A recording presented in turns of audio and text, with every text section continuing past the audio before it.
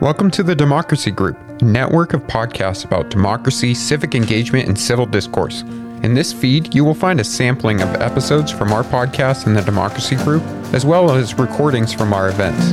If you enjoyed this podcast, then please visit democracygroup.org to find more like this. Now let's get to our featured episode.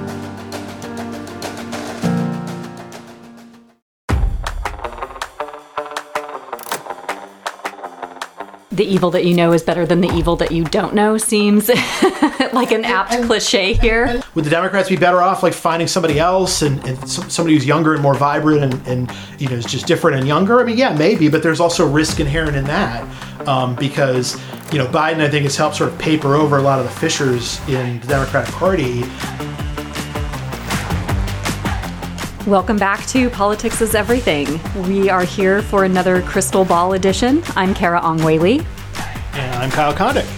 So Kyle, we are recording on April 25th, which is the day that Joe Biden officially entered the ring and became a candidate for re-election. Was not necessarily surprising that he was going to run again. And in fact, you know, I think part of what has motivated Biden was that he wanted to run against Trump again, potentially, and Trump made it very obvious that he was running again with a very early announcement right after the midterms and making it pretty obvious he was going to do it. And so, you know, Trump got in and now Biden is in too. So across more than 230 years of American history, 26 presidents have run for re-election after a full term, and only 10 have lost. A mere 4 have in the last century. Herbert Hoover, Jimmy Carter, George Bush, and Donald Trump in 2020. At 80, Biden is already the oldest American president in history. And really what we're seeing from the polls is that younger people especially have wanted to see more leadership that reflects their demographic. And Biden, who is now 80, would be 82 on Election Day in 2024 and 86 years old at the end of his second presidential term. He is, of course, now the oldest president in history. The challenge has been that Democrats just really don't know what alternative there is out there. So this week you look at how approval at the time of election might predict how it might correlate with the national vote share that a president gets. What does history tell us about approval and where Biden's approval is now? Typically, a president will get roughly the same share of the vote that his approval rating is. There have been a few exceptions in recent years. George H.W. Bush was at 33% approval. He got 37% of the vote. I think he was even in a three-way race that year. He was sort of running it up against sort of the floor of what, a major party presidential candidate could get. Bill Clinton in 1996, 55% approval, only got 49% of the vote. But again, Perot was running that year, so it was a kind of more of a significant third party vote than what you usually see in American presidential elections. But with Trump and Obama, Bush in 2004, generally speaking, they were around what their approval was. I think you look at where Biden is now at, 42, 43%. I'd say that's probably, if that's what it is on election day, it's going to be hard for him to win at that, at that number. However, we also saw in the midterms that there are a significant number of people who disapprove of Biden, but were still willing to vote Democratic for in their in House and Senate elections last year. I do think Biden's approval is going to have to get a little bit better for him to win, but I don't necessarily think 50% is a magic number. I would more think about it as like 45 or 46 potentially. But again, we're just sort of spitballing here, but I think also the trajectory of the approval matters. So like if Biden is mired in the low 40s for the next year, but then he sort of ticks up near the end toward the election, that probably would be indicative of him winning re-election, even if he's not at 50%. And likewise, if he's, dipping into the 30s or something, that probably would be indicative of him not winning re-election. But these elections are not referendum, they're choices. And a big factor here is who the Republicans nominate and whether that person has broad appeal or not. I also wonder the extent to which approval rating is really going to be much of an indicator of anything in this current state of hyperpartisanship, and the ways in which, if it is a Trump-Biden matchup, so many people are going to be holding their nose. And you write about this in your article, but in 2022, Biden's approval numbers were quite low, but Democrats still held their own, and the red wave that many were predicting didn't quite materialize. And part of that, as you write about, is that Biden did better among disapprovers than Republicans did of approvers.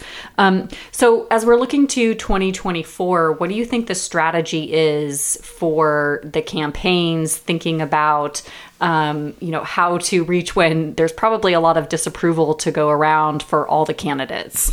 Let's assume it's Biden versus Trump again. Maybe it's not. Who knows? But if it is, I think it's pretty likely that there are going to be at least a small but significant electorally sliver of voters who hold a negative opinion of both people.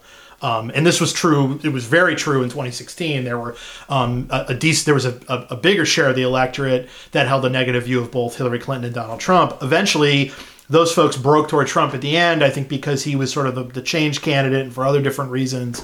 And so Trump was able to, to narrowly win that election, even though he lost the popular vote. But I think both campaigns should be thinking about, how do I appeal to people who who don't like me but don't like the other guy either? Because there are going to be those kinds of voters. And in an era where it may be that both parties have a pretty high floor, like 45, 46% of the popular vote, how do you get over the finish line in the key states? And how do you craft a message that appeals to those kinds of people who have a negative view of both candidates? And oftentimes some of those people are independents who maybe pay less attention. Maybe they're less likely to turn out. How do you motivate them to come out and vote for you or to vote against the other person? To me, that's the most important part of the electorate. And in some ways, it can be sort of the hardest people to reach, the hardest people to motivate. And some of those people may opt just not to show up at all because they don't like their choices. So as we're thinking about 2024, it's going to look a lot different than 2020, even if the nominees are Joe Biden and Donald Trump. Potentially speaking, of course, God forbid we have another pandemic. But in 2020, we were in a pandemic. Joe Biden was pretty sequestered for most of the campaign. The national conventions were held virtually.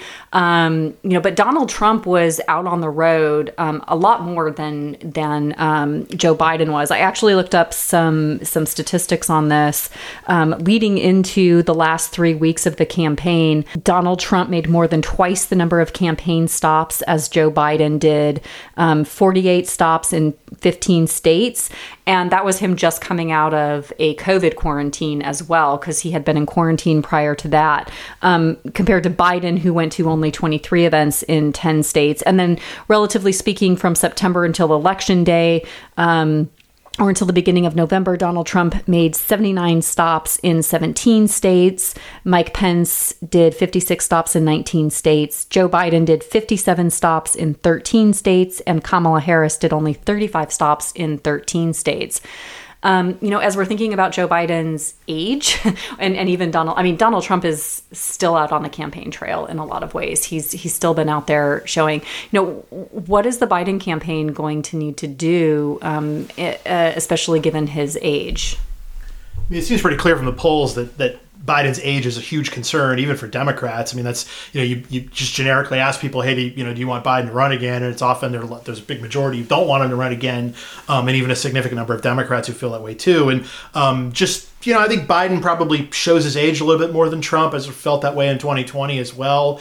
They're certainly both older candidates, and you could point to, Trump's performance and Biden's performance and make critiques and all sorts of things. But, we know from the polling that there's just a lot of concern about Biden's age. And so if he's not active out there on the campaign trail, maybe that sort of feeds into things. Or if he is out there active on the campaign trail and making mistakes, that sort of feeds the narrative too. So, the Biden campaign, I think in some ways they probably would want to run, what's the term, the Rose Garden campaign, like you're the incumbent, you're working in the office, you're not out there as much. And that would actually probably play right into what the Biden campaign wants to do, but they can't shelter him, throughout the course of the campaign. It doesn't seem like, Biden does have a few primary challengers, although both of them I think are frankly kind of out there, Robert F. Kennedy Jr.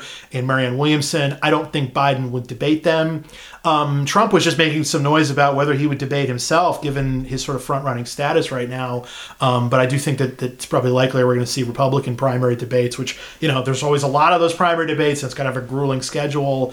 And so how does that work for these candidates? But yeah, I mean, I think in some ways the pandemic was sort of, just from a sort of campaigning standpoint, it's actually kind of helpful to Biden, because he wasn't likely to have a super active campaign strategy anyway, and he may be sort of sheltered too. And again, that just sort of plays into people's concerns about his performance and his age and whatnot.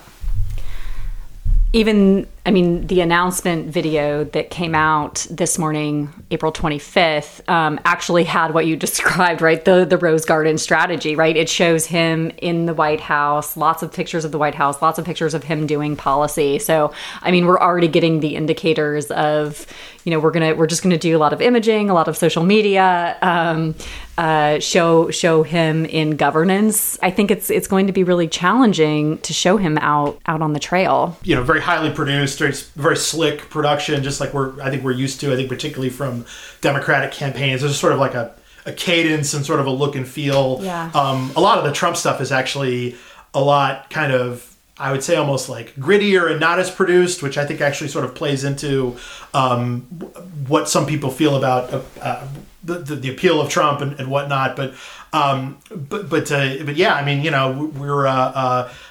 I think Biden is probably going to want to be as sheltered as possible, and again, can be kind of a risky in a campaign. Again, particularly because you're going to be, I think both sides are going to be so reliant on essentially hoping that what we call negative partisanship kicks in, and that people are sort of voting more against the other side than for their own side. And look, I mean, do I think the Republicans would be better off electorally nominating someone other than Trump? Yeah, I think I do feel that way, although I guess you could argue that if you don't nominate Trump, then maybe you lose whatever you may be gaining in crossover. You're sort of losing in terms of base level support and, and dead enders who don't show up for Trump. Who knows what would happen there. But, they're also, maybe a younger, different candidate is able to make a better contrast with Biden, and Trump just has so much baggage. But, yeah. That said, I obviously wouldn't rule out Trump winning or anything like that. I mean, even though Democrats probably want to run against him again. But, sometimes you get what you wish for and it doesn't work out. So essentially what you're saying is you don't see Joe Biden coming up with cosplay cards. Yeah, no, that's right. Yeah, I was sorry. It took me a minute. Yeah, I think you're referring to the Trump NFTs or whatever. Yeah, right. I not called cosplay cards. I barely can keep up. Yeah, I don't know. There's probably all sorts of different terminology for these things, but yeah, and there is sort of a. There's sort of I mean, Biden was elected more because he just wasn't Trump, and there's not this movement around him the way there was, I think, for Obama or maybe some other past Democratic candidates. But that might also be helpful in the sense that maybe he doesn't generate as much sort of strong opposition or that sort of thing, whereas Trump is sort of I think inherently more polarizing and more kind of motivating on sort of both sides of the fence, whether you like him or you don't like him. I'm also wondering the extent, in 2016, when there was a potential for a Clinton-Bush, Hillary Clinton versus Jeb Bush matchup, there was a lot of, I think, pushback from voters that didn't want to see that kind of matchup. And, I'm starting to wonder if we do see a Biden-Trump rematch, the extent to which a number of people might just stay home. I think it's a great point. There's probably going to be just some exhaustion with the electorate from having Trump on the ballot 3 times. But again, assuming he's nominated, there's a long way to go. But one of the stories in recent weeks has just been that Ron DeSantis, governor of Florida, is sort of an unannounced candidate, but he's sort of having some trouble, with sort of some of his home state House members, endorsing Trump and that's that sort of thing. But yeah, I mean, we are in this sort of higher turnout era. Is it possible that Biden Trump would just burn some people out and some people just wouldn't show up, and maybe turnout would take a little bit dip. Turnout in 2022 was not as high as it was in 18. It's 45% of eligible voters, which is still really high for an American midterm. Back in 2014, I think it was 36 or 37. Yeah, it was the lowest in a very long time. So, but yeah, I think there was a potential for exhaustion, just like you might have seen with Trump and Clinton in 16. I think, if I remember correctly, 2014 was the lowest since 1914. Yeah, I think that sounds right. Yeah. Well, I'm glad you brought up Ron DeSantis, because I wanted to bring that up as well. So Donald Trump is far outpacing any challengers in the Republican primary field and racking up endorsements. Perhaps most notably so far, he's received more endorsements from Florida lawmakers than Florida Governor Ron DeSantis. So that might be some sort of indicator. However, there's also some state level polling that came out this week that looks at how DeSantis would do against Biden in the key battleground states like Wisconsin, Nevada, Pennsylvania, Georgia, versus how Donald Trump would do against Biden. And the polls in those states, and again, take polls with a grain of salt, especially state polls and especially this far out. But what they're showing so far is that DeSantis does better against Joe Biden in those key states than Donald Trump does against Biden. In terms of the endorsements, there was a theory that was very much in vogue in the 2016 cycle, which was the so-called party decides idea. Basically, that sort of even though we're in an era where nominations have been small d democratized, and the old smoke-filled rooms of the 30s, 40s, 50s, and 60s, and picking nominees, that sort of went by the wayside, and that there's more sort of, basically kind of a direct vote through the primary system in terms of who gets nominated, but that party leaders will exercise some sort of power over the process through their endorsements and, backroom support and all this other stuff. And that thesis was, I think it's been correct in some years and not correct in other years. And certainly, the so-called party establishment did not really like Trump in 2016. He got the nomination anyway. But it's interesting that you are seeing some real institutional support. I mean, Steve Daines, senator from Montana, who chairs the National Republican Senatorial Committee, so he's a very important figure in the party. He endorsed Trump the other day on Donald Trump Jr.'s podcast. And I thought that was kind of significant and interesting. And look, I mean, you've got these polls with the primary with Trump, over 50% a lot of the time, and key figures in the party endorsing him. And so maybe the party decides thesis is actually coming into play here, in that there's a clear leader and party leaders sort of see what's up, and they're getting behind him. So again, it doesn't mean it's over or anything, but it's interesting that that Trump still retains some, a lot of institutional support within the party, despite all of the baggage over the years. Again, I mean, certainly potentially DeSantis, and this is the case that he and his supporters are making, is that he would give the party more of a fresh start and a better chance to compete in these swing states, and that very well might be the case. But that particular argument doesn't seem to be having much sway right now. But again, long way to go. Of course, DeSantis may also just not run. I mean, he hasn't announced yet, so we're all expecting him to, and he seems to be getting ready to run, but maybe he's taken so much of a beating over the last couple of months that he just decides not to do it, in which case maybe some other alternative would emerge to Trump. The evil that you know is better than the evil that you don't know seems like an apt cliche here. And look, I mean, you could apply this to Biden too. I mean, would the Democrats be better off like finding somebody else and somebody who's younger and more vibrant and has is just different and younger? I mean, yeah, maybe, but there's also risk inherent in that, because, Biden, I think, has helped sort of paper over a lot of the fissures in the Democratic Party.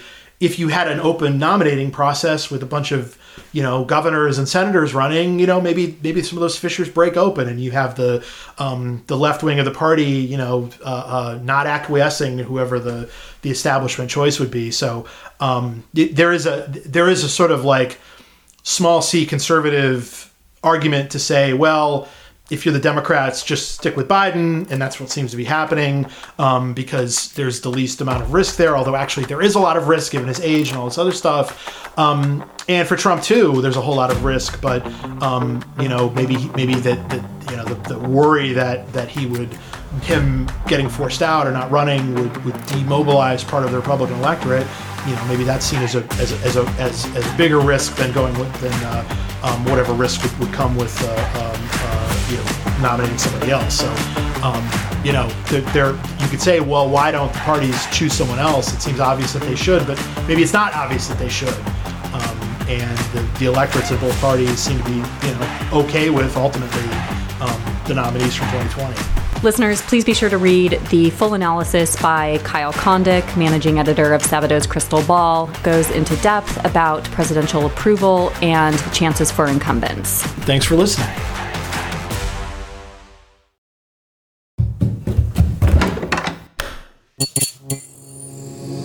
This podcast is part of the Democracy Group. Thank you for listening to this episode from the Democracy Group. If you want more podcasts like this, then visit democracygroup.org. There you will find our events, topics, and a newsletter as well. So head on over to democracygroup.org.